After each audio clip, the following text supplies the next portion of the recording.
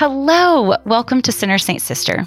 This is a space where searching, hurting, faithful, curious people come together and ask hard questions and listen to wise guests share how they have lived life deeply. There are a couple of things that you can do that really help out the show. One of them is if this episode is something that blesses you, can you please send it to a friend? Another thing is that if you really liked it, then could you please leave a 5-star review and write something nice? You can follow along at YouTube/Allison Sullivan for some really fun extras. Find me on Instagram at Allison M. Sully and TikTok at Sullivan Family TikTok. Thanks for being here. I hope you hear something today that lets you know you are loved and helps you love one another. Welcome to Sinner Saint Sister.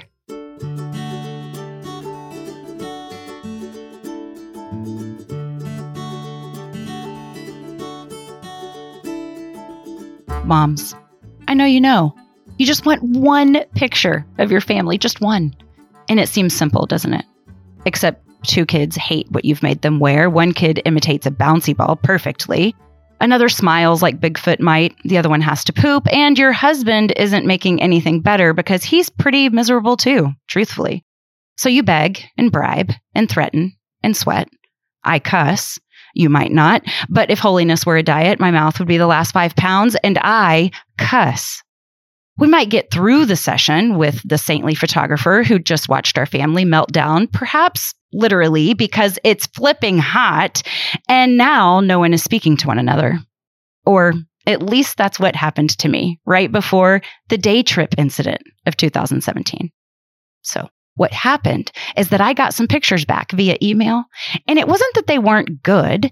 It was just that with my mama eyes, I could see behind the smiles how everyone really felt that day.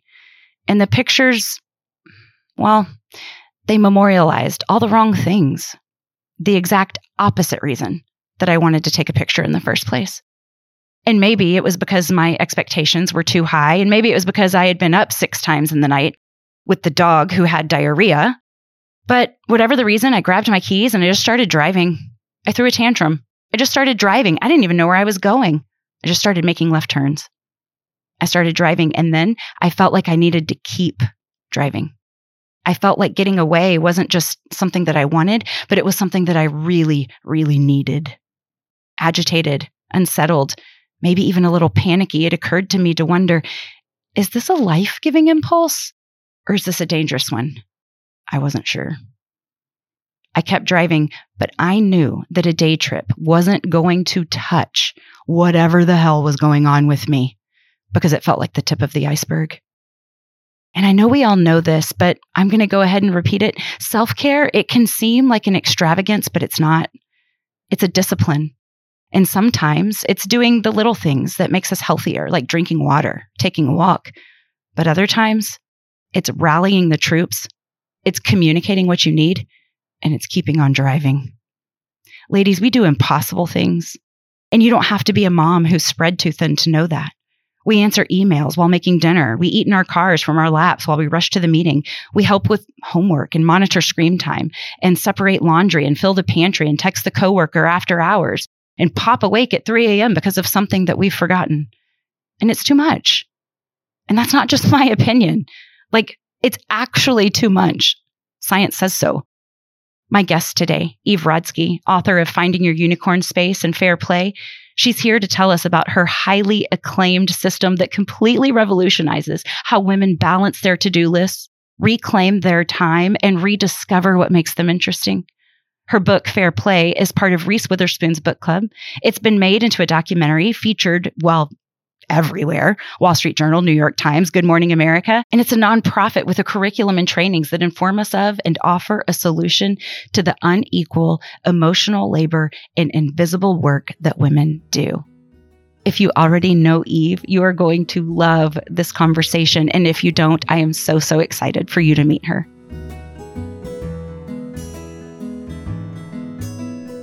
Hello, Eve. I am so thrilled that you're here. I am new to your very important work. You have really important work around women reclaiming their creative lives and acknowledging mental loads and emotional labor, valuing unpaid work, and of course, establishing equity with domestic duties. And like I said, I'm new to your work. I'd like to tell you how I found you. Yes, please. But Please do. women are so desperate for this, and I feel like all of the questions that I have for you could be their very own episode, because this is such a rich topic. My very favorite thing about you, Eve, is that I feel like you are so honest and vulnerable with your own story. This is something that you've been through it with us. And then also you are so smart and scientific and systemic in your approach to the problem. And the combination of those two things, you are either validating or convincing an audience that this is a real problem. And when you do it, it's like listening to a very, very smart, concerned girlfriend. Thank you. And I love your approach. It's obviously so very important. You're not just changing individuals, but you're changing society and potentially the world. So I could not be any prouder to host you. Welcome, welcome. Thank you. Thank you. It's such a beautiful introduction. So if I can, I want to tell you yes, the story please. about how I found you. Okay. So my son and I make TikToks. We just do it for fun. We didn't think that anyone would start watching, but then they did. And we lean into some stereotypes here and there. But when I tell you that we are not trying to stir a pot, we want to hug the pot and we want to like nurture the pot, but we just make relatable, wholesome content through a family lens. And that is not ever our intention. Well, it was Christmas last year, and we made a joke, that ended up not being funny. It was supposed to be a teenager joke, okay? And so the joke was, he hands me a gift, I open the gift, and it's dishes, okay? So if you have a teenager, okay? Yes. So, and it's dishes, it's my dishes, and he looks at me and he goes, I cleaned my room. And so it was just supposed to be just a little thing about what it's like to have a teenager. However, I did not think long or hard enough about the gender differential and people taking that, honestly, just being triggered from being harmed by unequal duties or unfair duties around the home. And so when I say that this got on the wrong corner of TikTok, not the wrong corner of TikTok, but triggering, yes. Triggering. And the thing is that it is such an interesting thing to be the subject of vitriol and be like, but I agree with you. But I hear you, but I understand what you're saying. And so anyways, it was just a joke that we didn't think long or hard enough about.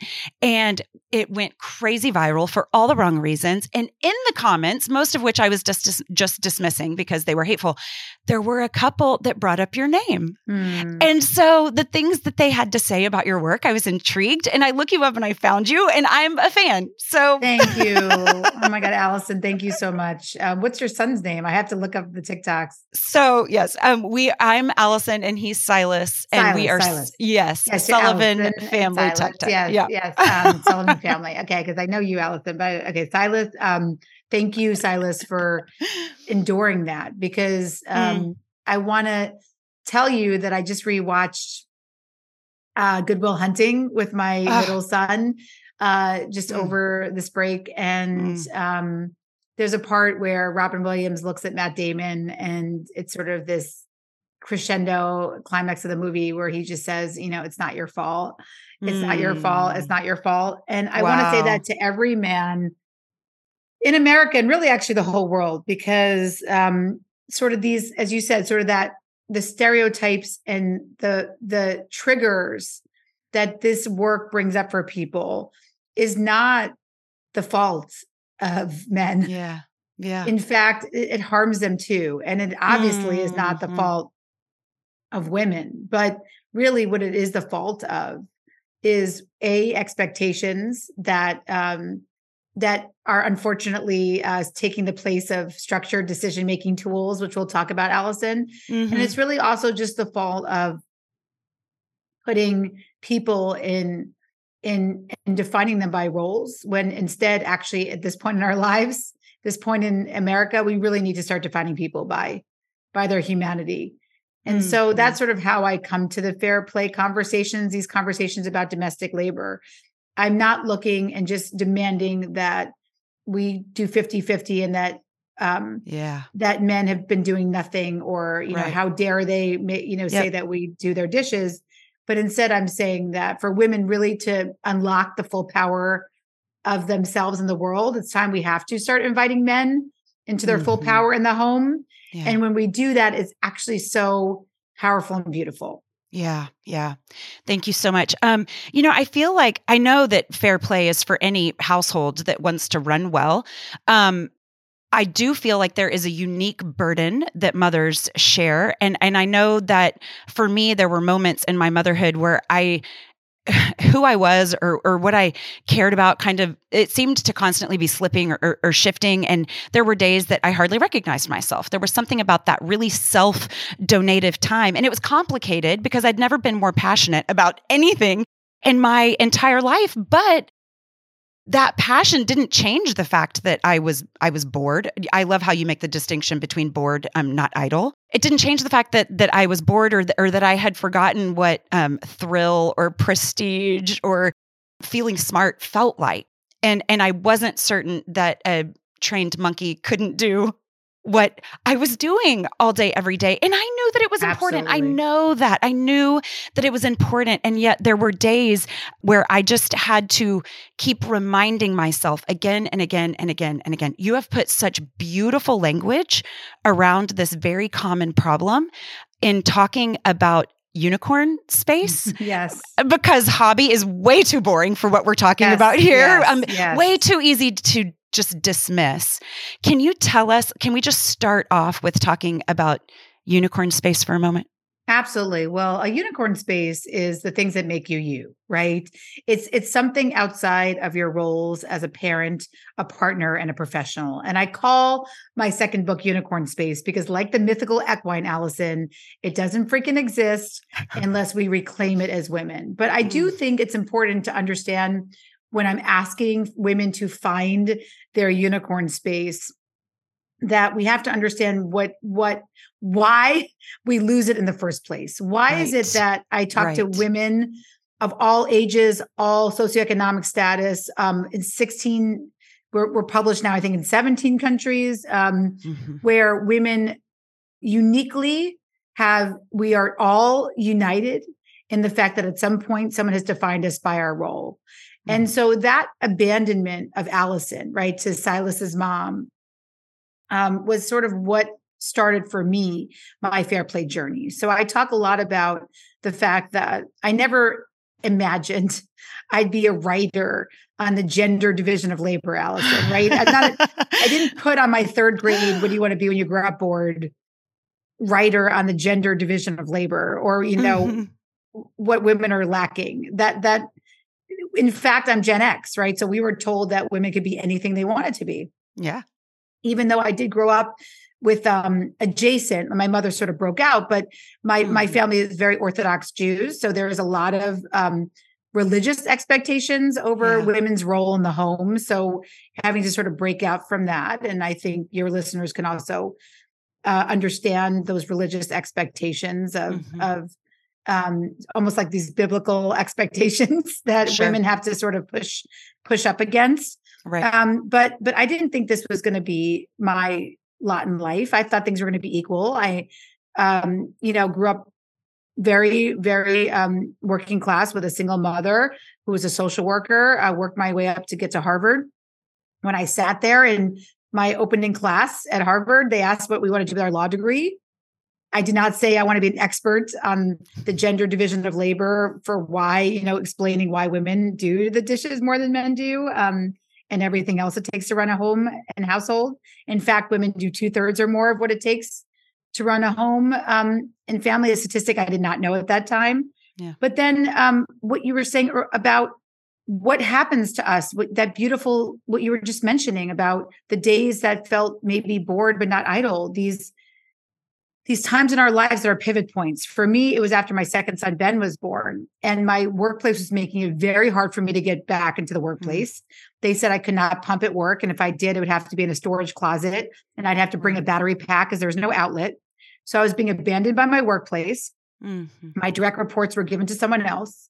I was being abandoned by my older son's toddler transition program, because when we walked in the day that they told us we were going to be meeting friends that we know forever and who know us better than anyone's ever known us. I looked down at our name tags, Allison, and it said Zach's mom. So I was being abandoned by this school that was now defining me as my role as Zach's mother. They didn't even know my freaking name. Yeah. And then on top of it, my husband was texting me things that I talk about that made me break down in my car to cry. Like, I'm surprised you didn't get blueberries. So I was like the fulfiller of his smoothie needs. So it was that confluence of events to realize that once you become a mother, if that is not your primary focus, if society does not see you going all in on that, they will shame you to this point where you ultimately do feel abandoned, because you are looked at differently by your workplace, by your community, and by your partner. And so that the only thing I can tell you about pushing back on that is that it requires a practice, Allison, and we'll talk about that practice today. Yeah. But that's why I do think this work in your video, your TikTok video, ends up being so triggering and almost needs a trigger warning, because it's not about the dishes. As my friend Matthew Frey says, he wrote a book called This Is How Your Marriage Ends. And it was based on a viral article that says, my wife divorced me. My life fell apart because I left dishes by the sink. Yeah. What you were tapping into with the societal vitriol that, again, you did not expect, was the fact that these dishes represent an existential crisis for women. Right. And so they were taking it out on you and your son. But it's because we haven't processed this. And so it's very painful for us. Yeah. Yeah. I had this moment and I needed a root canal. And I had arranged for care for the kids. And I went to my dentist where everyone was so kind to me. They spoke in soft voices. They knew I was nervous and they ushered me back with such kindness. And I was in this little room all by myself, comfy chair. There's a TV. It was on the Food Network. Some lady, amazing. very lovely lady was making caramels. And I had my my earbuds in, turning my music way up loud so I didn't have to hear.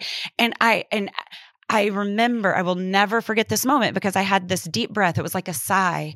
And I thought to myself, well, this is kind of nice. And then I thought, I am getting a root canal. Right. This is not okay. This is a sad state of affairs that time at the dentist feels like me time. And it was that moment that I went home and I told my husband, I said, something has got to give. And at that time in my life, I was keeping a blog because it was my baby. Everybody had a blog back then. And I think most people kept a blog because they wrote. I wrote because I had a blog. And it was the documenting of my kids' lives. But what I was discovering through that routine and through that practice was that there was something about that carved out space that made me feel more like me.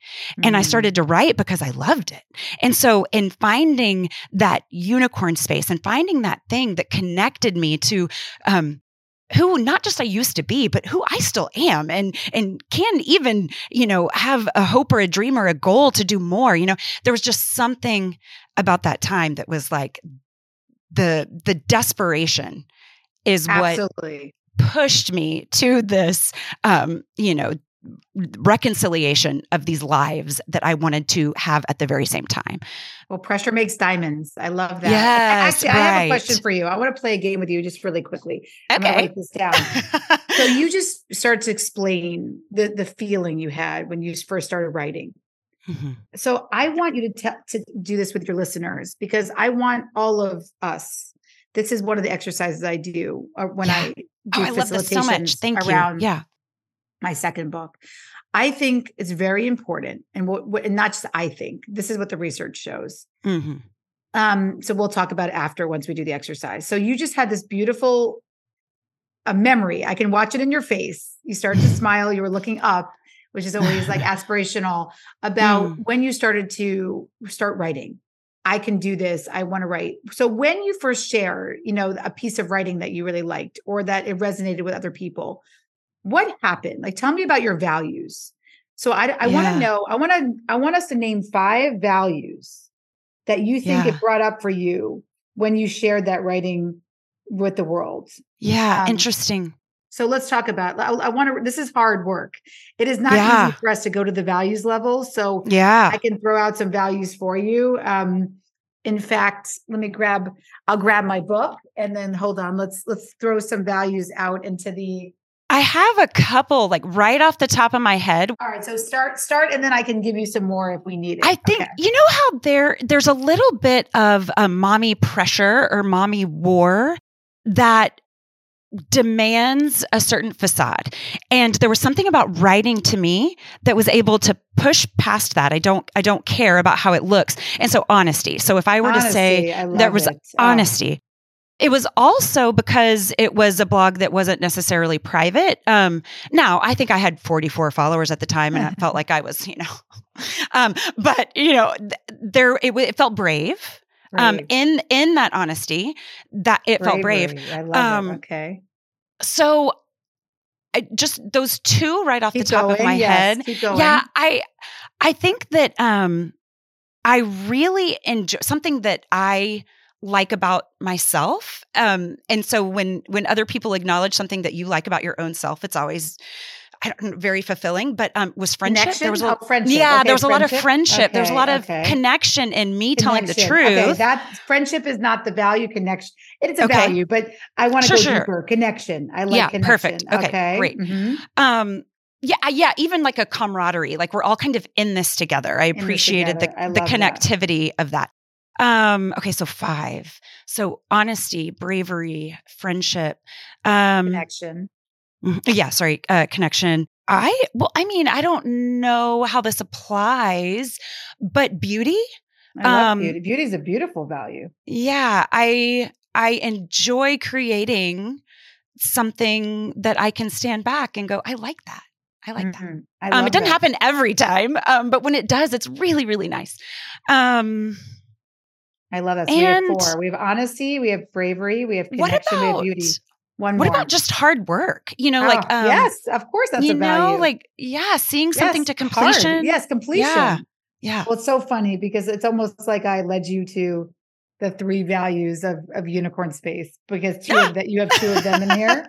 But I want to just say that Allison, you're a writer, so you did a beautiful job in getting to this quickly. But I think this is important for all your listeners who may not be as used to getting as deep as quick, is that, when you think about something you love, like the way Allison would start to describe her writing as a way to start breaking out of some of these expectations and the loneliness and the isolation we can feel as mothers, these values are really important. Because I'll tell you that when I started to ask women what their values are, all I would hear was like family. Not that that's bad, right, but it was not, it was the boring values. And I want to just say something. One of the most important things that I learned in this journey from going to from a blueberries breakdown on the side of the road, from my husband thinking I was his fulfiller of his smoothie needs, to a more fulfilled life where I was able to return to myself, was that the return to yourself happens at the values level. When you can understand that we have values, yes, friendship, family, those are all important values, even religion, but that there are other values that are unique to us. And it's hard to get to them, but it's easy if you think about something you love and you back into those values. Yeah. So I want to gift you, Allison, right? This for now. I mean, there's other values that you can build on, but at least for 2024, that you get to check in with yourself every week and say to yourself, did I get to be honest this week?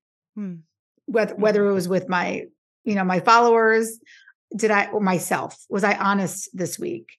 Did I get to feel brave this week? Did I get to feel connection this week? Did I get to feel beauty this week? Did I get to feel completion this week? And it doesn't mean you're going to get to all of those things, but at least have one. Yeah. And the reason why I say that is because what I learned in this journey of writing 2 books, a book about the pain of domestic labor and getting people to have a more fair balance in their home, and a book about women losing themselves, because that was a big piece of when you have all that domestic labor, it's hard to maintain yourself because there's no time. That's how they connect. One of the most important things I learned was that the only antidote to burnout and languishing that you and I were talking about earlier is being consistently interested in your own life.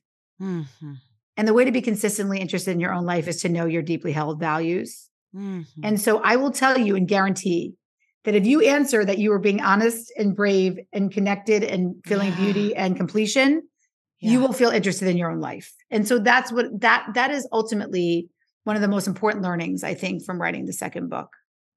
Thank you so much. Yeah. I feel so attended to, and Yes. it makes me teary, and so just how many people set aside time for just that, to just be seen. So thank you for seeing me and allowing us that exercise. Thank you so much.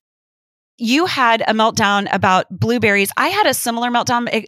It's not funny though. I mean, the root canal one's kind of funny, but there was one that wasn't funny. And it's that I am in charge of any school email.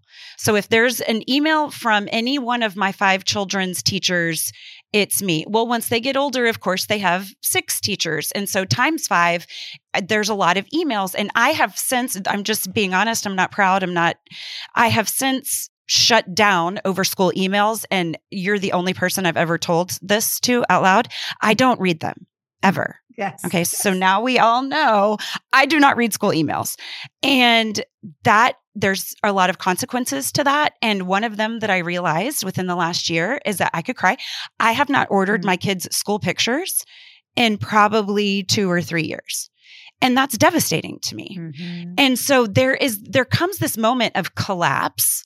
Yep. Where can you talk about, and you can take this anywhere you like, maybe it's emotionally, maybe it's even biologically, but there are repercussions to women shouldering 2/3 of this kind of emotional labor, unpaid work.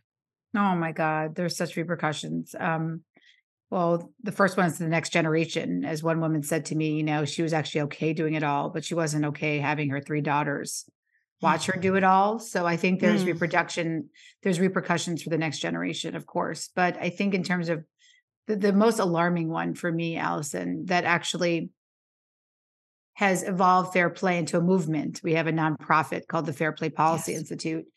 And we have we were at the White House last year. We have a documentary. If anybody wants to watch it on Hulu, it has become a movement because of the alarm that I see out there. And I want to read you.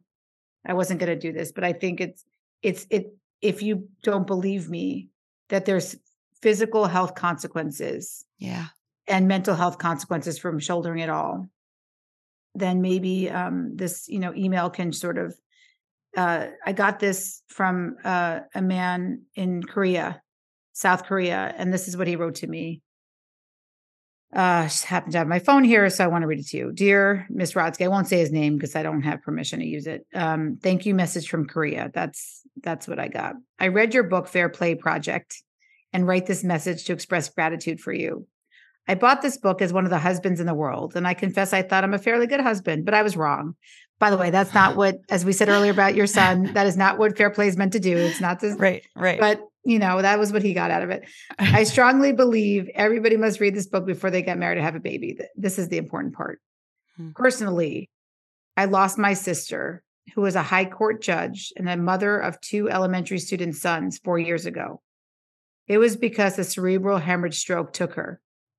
I believe this disease exploded as she worked too hard and handled too much things during her father-in-law's death, which was just a week before her death. She took care of too many things as a full-time worker and as a perfectionist judge. I think of this Fair Play project we're spread all over the whole of Korea, and every husband executes this project. My sister is still with us, having a balanced life with her smiling face, which I terribly, terribly miss. Thank you. I will practice this method from now on. Wow. I love that email because I got that on LinkedIn, because not everybody gets a cerebral hemorrhage stroke, God forbid. But Allison, we are seeing women who work in the home, out of the home, again, for pay, for not for pay. And they report that they hold 67 of the 100 Fair Play cards to back up Fair Play is a game. I have not missed anything in your life. I promise you. I've done this for 10 years. Truth. I have 100 cards. There are 100 cards that literally cover everything that you have to do to manage your home. If women are holding 67 of those 100 cards, where they tell me they own those cards, whether it's dinner or holiday gifts, informal education, like teaching your kid to tie their shoe, and on, there's 100 of them. if women told me that they shouldered 67 or more of those cards and work for pay or not for pay, then they are reporting also 5 things: insomnia, SSRI use, for distress, for anxiety, and for depression. They're reporting autoimmune disease, thyroid issues, cancer diagnoses. And so the list just keeps on growing. And so I want us to know here that A, it's not your fault, and B, that we have to treat this as urgent, not just for the next generation, but for our own physical and mental health. Mm-hmm. Thank you. Thank you for that. And not apologizing for the drama of it all. It's really, really important. You have gamified, now that you brought up the cards, you have gamified a very sensitive subject, which is the brilliance of it to me. And truth that you have not left out a thing. Ladies, there's a card for magical beings. There's a card for the tooth fairy. I mean, it is so brilliant. And on a good day, I would say this subject matter between partners is sensitive at best, right? On a bad day, I would say that it's defensive and contentious. Absolutely. And yet you have set this up in a way that we're really kind of playing a game around it. I know so many people that will not enter into this conversation because there is so much resentment built around overwhelm that this feels like an impossible topic. This feels like a giant argument waiting to happen, and the relationship is already shaky.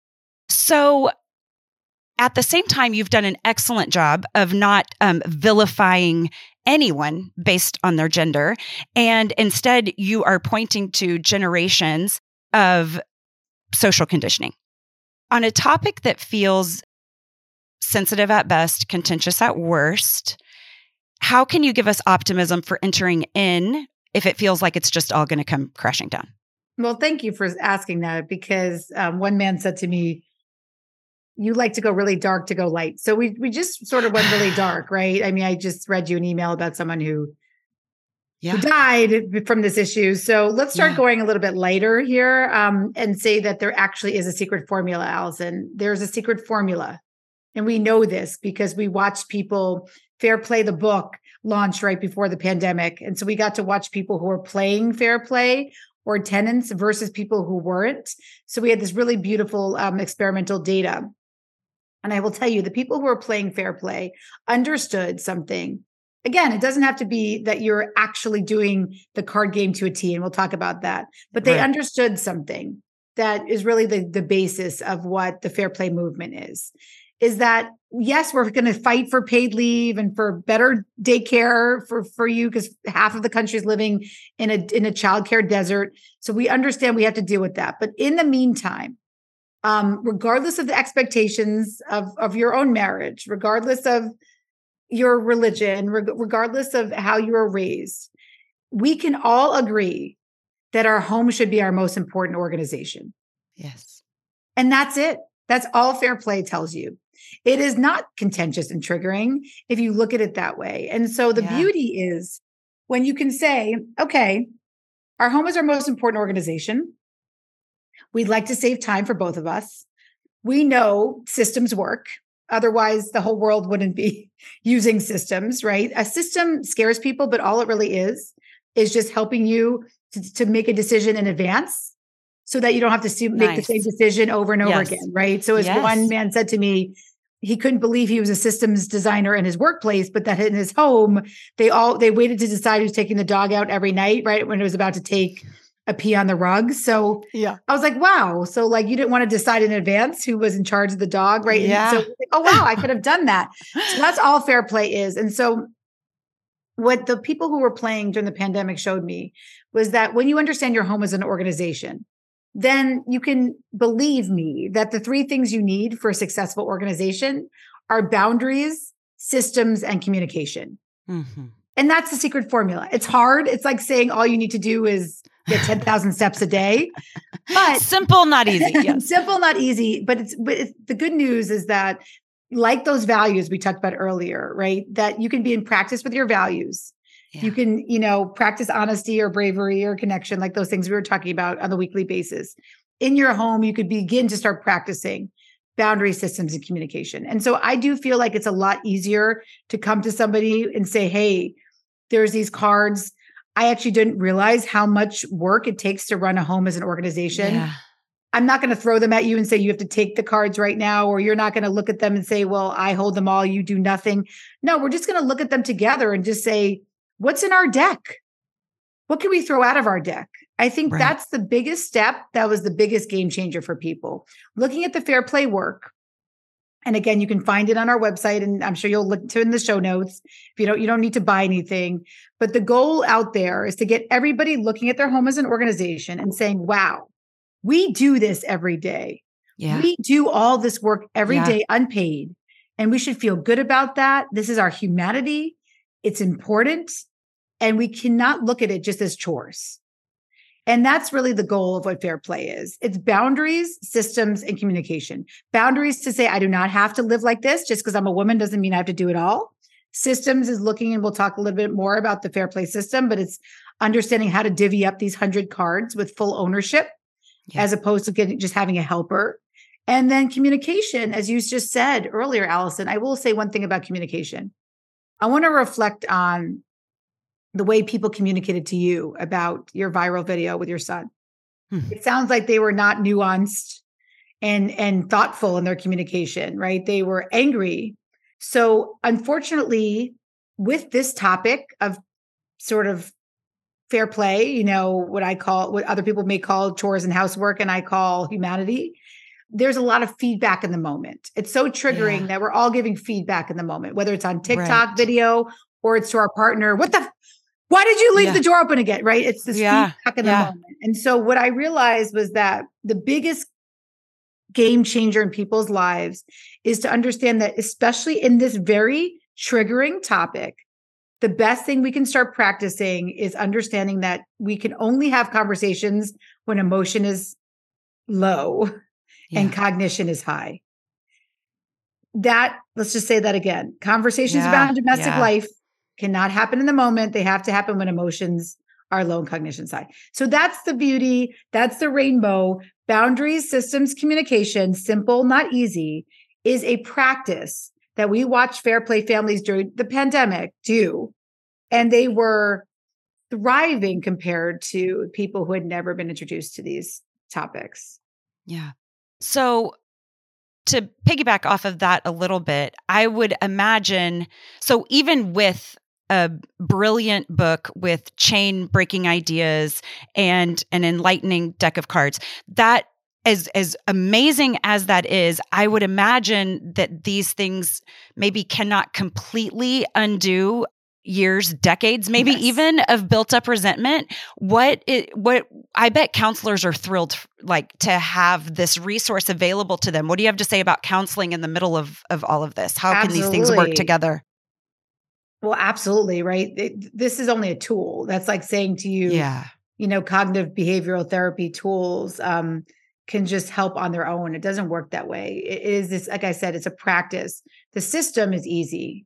It is based on this idea that, and it was really, it's a transformative idea, I think, to understand that your home doesn't have to be 50-50. And it's probably not going to be if this is something where you're working on old patterns. It's different if people come in before they have kids, the fair play system. But I will say that for Seth, the way we started with moving towards an ownership mindset away from a helping mindset. To be clear, Eve is talking about her husband. My husband's name is Seth also. And so listeners are going to think you're talking about my husband. Okay, right. So but you probably could. My Seth, when he first saw this, right, this was at first a list. And I had really quick education that lists alone don't work, because he saw this in an Excel spreadsheet called the Should I Do. And he gave me a monkey emoji that said, I'm covering my eyes. I never want to see whatever the hell this is again, right? Yeah, right. So it can feel very scary if you're just going to throw this at somebody. Yeah. That's why when the system is easy, because it was just saying, when you hold extracurricular sports, Seth, I love that you show up to the Little League field, but here's the conception and planning behind it that you will now hold. To own this card, You will be serving our kids for what sports they want to play. You will be on an 85-person text chain for coordinating 3 practices a week. Oh my gosh. You'll be ordering equipment on Amazon and getting birth certificates and logging it onto a 1980s portal that you'll have no idea what to do with.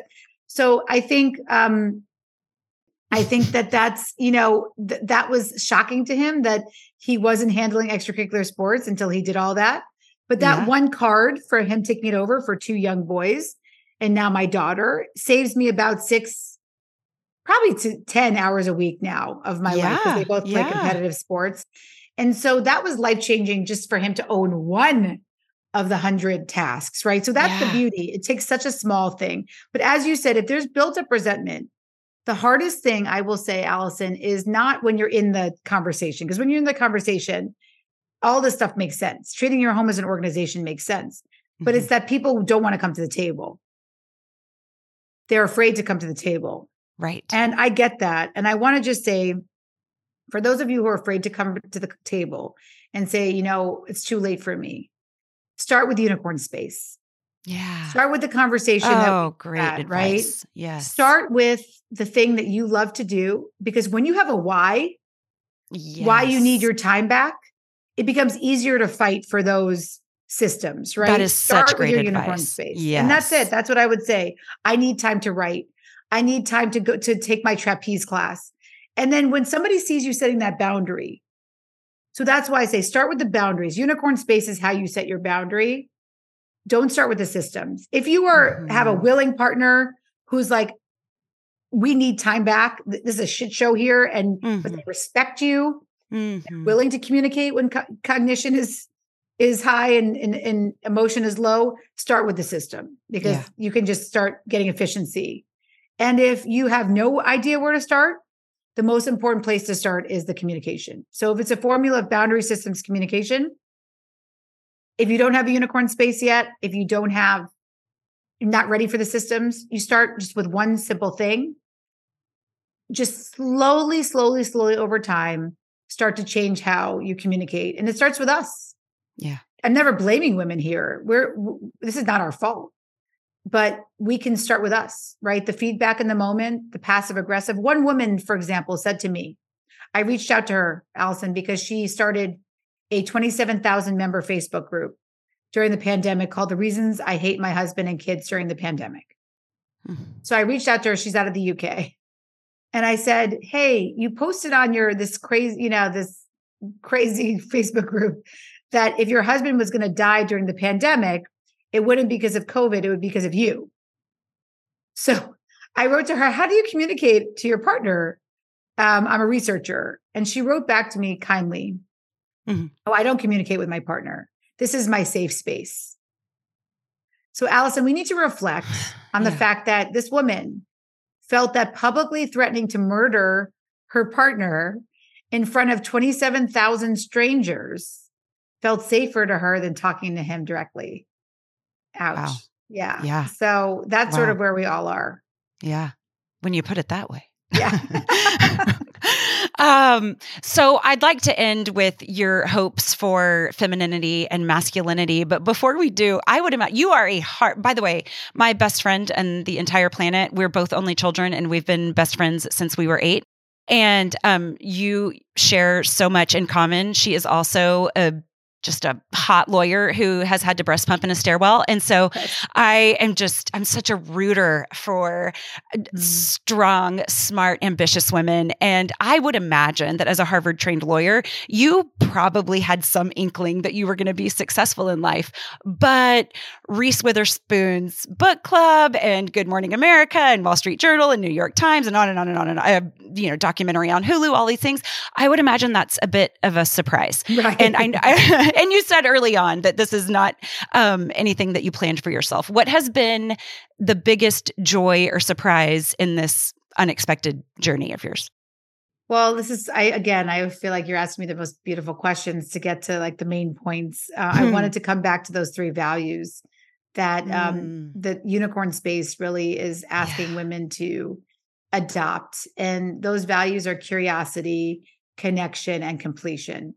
So again, you had 2 of those in your writing. And I will say that the beauty of this podcast that you have, I got to listen to your voice. You have a very nice very good radio voice. Thank you. It is, you have, and again, it gets a little more complicated if it starts to become your career. But what you did with this podcast, right, was that you were curious about topics. You had to reach out to people and connect with them if you wanted to talk to them about that specific topic. And then even if you didn't like the way the conversation went, you had to edit it and put it out in the world. Mm-hmm. That cycle of curiosity, connection, and completion is how we stay interested in our own lives. And so that's why I want to give those values to all of the listeners here.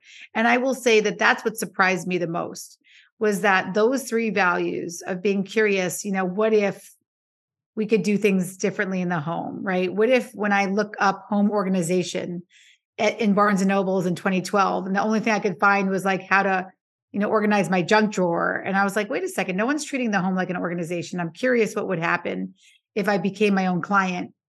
And then you start to share this with the world. I have this weird system, where you test it and then you complete something, whether it's, for me, the first thing was completing a whole set of cards on index cards, writing out 100 tasks that women had to do.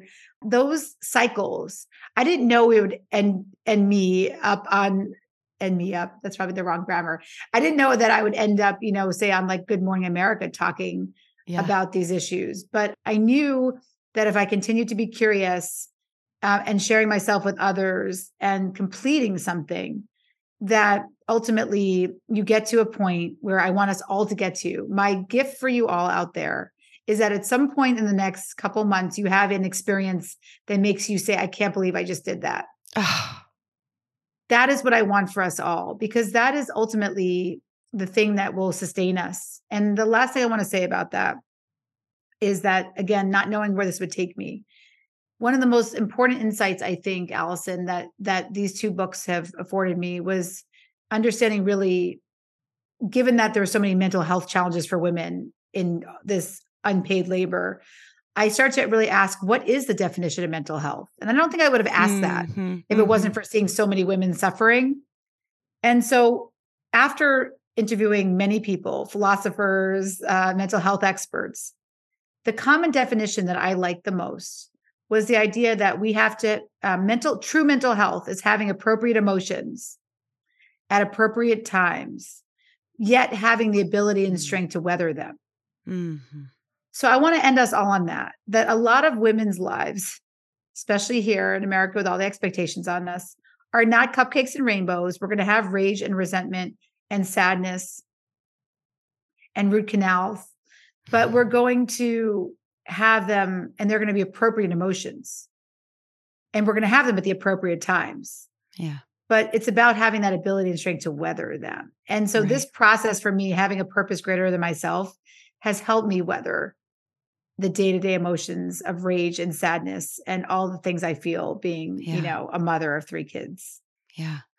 Thank you so much. That feels like a beautiful answer to your hope for femininity. What about your hope for masculinity? My hope for masculinity, I think, again, if you have time to see the documentary, would be the way my son expresses his engagement in housework and childcare in our family.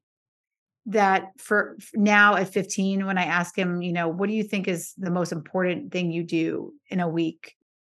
My husband and my son will probably now say, taking care of Anna, going to Zach's basketball game. Yeah. Whereas my Seth and my Zach and my Ben, I would have said before this process, it probably would have been those extrinsic goals. Like the most important thing I did was winning the basketball game or getting an A in science or whatever it is. So we've all had to move away from those extrinsic values of success to more of these caregiving values of success, because we have to live the movement, Allison, right? We're talking. Right. And so I would say for masculinity, I want men to, when we ask them the most important thing that they did that week, that for women, it's something other than caregiving. But for men, I want them to say that it's their caregiving role. It was putting their daughter to bed, holding their child's hand in the pediatrician's office. Yeah. When they're sick, that's my dream for masculinity. Yeah. Thank you. So where can we tell us what to do and we'll do it? Give us marching orders, Eve, please. Where can we follow you? What can we buy? Everybody, please go get a deck. Do you prefer, where do you prefer we do that? Oh, you're so sweet. Mine are from Amazon, but what's your preference? Amazon is great. They're, I think, and a lot of independent bookstores too. But the point is, again, money is tight for a lot of people right now. This is turning into a nonprofit. We have this, so we're trying to, like I said, move it to a movement. So if you can't buy the cards, we have all these resources available for you on fairplaylife.com. So there's a lot of free resources out there. My marching orders is to do that values exercise. Mm-hmm. Your homework is, and then to tell Allison as your accountability partner, because you're 66% more likely to do something if you have an accountability partner. Let Allison or me know on social at Eve Rodsky, that what you found what type of values you came up with when you think about something you love doing and what it makes you feel. So that's, I think, our marching orders. And the other marching order, I would say, if you want to dip your toe into the fair play world, instead of just, again, looking at the overwhelming nature of how to change sort of the division right now, start to just ask your partner questions about their own lives. It's actually really fun to play a game with these cards, Allison, where you just pick one and you just say, let's just pick one. Let's see. Yeah. Groceries, who did the grocery shopping in your house? Where did you buy groceries? Seth and I had this great conversation about Pathmark and what it was like having to go on Sunday nights and only being able to buy the No Frills brand. And I just desperately wanted like the Tide that was red. And we had a lot of, there were some times when we were on food stamps and we needed to we were not allowed to buy the nice brands when you had help from the government. So we had this beautiful conversation, which was such a different world from the way he grew up. But the more understanding we have about the fact that chores, these things that we call chores and housework, are actually our humanity, they are our core memories, the better. So those are the marching orders, I would say. Tell your story and find your values.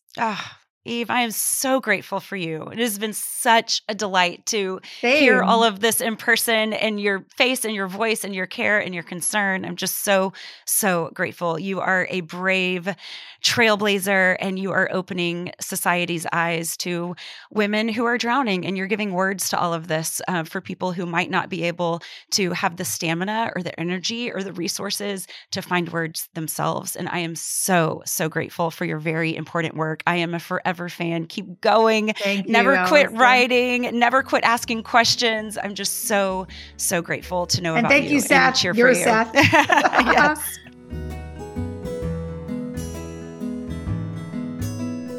Hello, Beefinator. Hi, Beefy Beef Beef. Hello. So, talking to Eve reminded me so much of talking to you. Y'all parallel each other in so many awesome ways.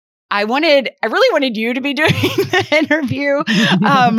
Between the public breast pumping and always skillfully having to negotiate how to be a badass in two places at once, I feel like y'all would have had so much to talk about. Oh my gosh. Thank you for comparing me to her. She's a total badass. And certainly I saw lots of myself in her and could relate to so many of her stories. I'm especially loved how you called me a hot lawyer, Beefy. Thank you for that. Oh, yeah. Wow. So she breast pumped in the hallway. I breast pumped on a toilet with my lunch in my lap while in the break of a meeting one time. Yeah. And then I always remember too that when I first was back at the office pumping, that was a relatively novel thing at the place where I was at that time. And so my door didn't have a lock on it. And so I would just like beg my legal assistant to just like lurk around, however many times a day for however long it took, because hopefully somebody would have knocked. But even if they did, I didn't want to have to like respond like, not now, like topless. Trust me, you don't want to come in. This will forever awkward. Make our working relationship very awkward. It makes me sweat today. Oh my goodness. Okay. So I am holding here. I'm holding here my deck of fair play cards. Okay. And so I've already been through them like several times, but so just, she has thought of everything. And I was looking at these first two, and it's who does hard questions with kids. Okay. Right. Who does middle of the night comfort? Okay. Who is in charge of photos and memories? I mean, it's so thorough. I love it so much. So let's talk about this really quick. Imagine the old stereotype of a dad coming home from work, and maybe he, kind of slumps into his recliner and asks for a beer and turns on the TV and then tunes out. Meanwhile, the woman is, running around, wrangling children and maybe a roast, right? Yeah. Yep. Got it. We all agree that is a very old stereotype, right? Like that's no longer a thing. Yeah, I think so. I think for a lot of us, right? Definitely in our homes, dads are definitely feeding and diapering and bathing and probably helping with the cooking, homework, definitely way more active and hands-on. So like women, dads are enthralled with their kids, right? And then also like men, or like stereotypically men, women are now working more outside of the home. Right. For sure. So same. So same. Dads love their kids. Same. Moms are also working, except not same when it comes to domestic labor.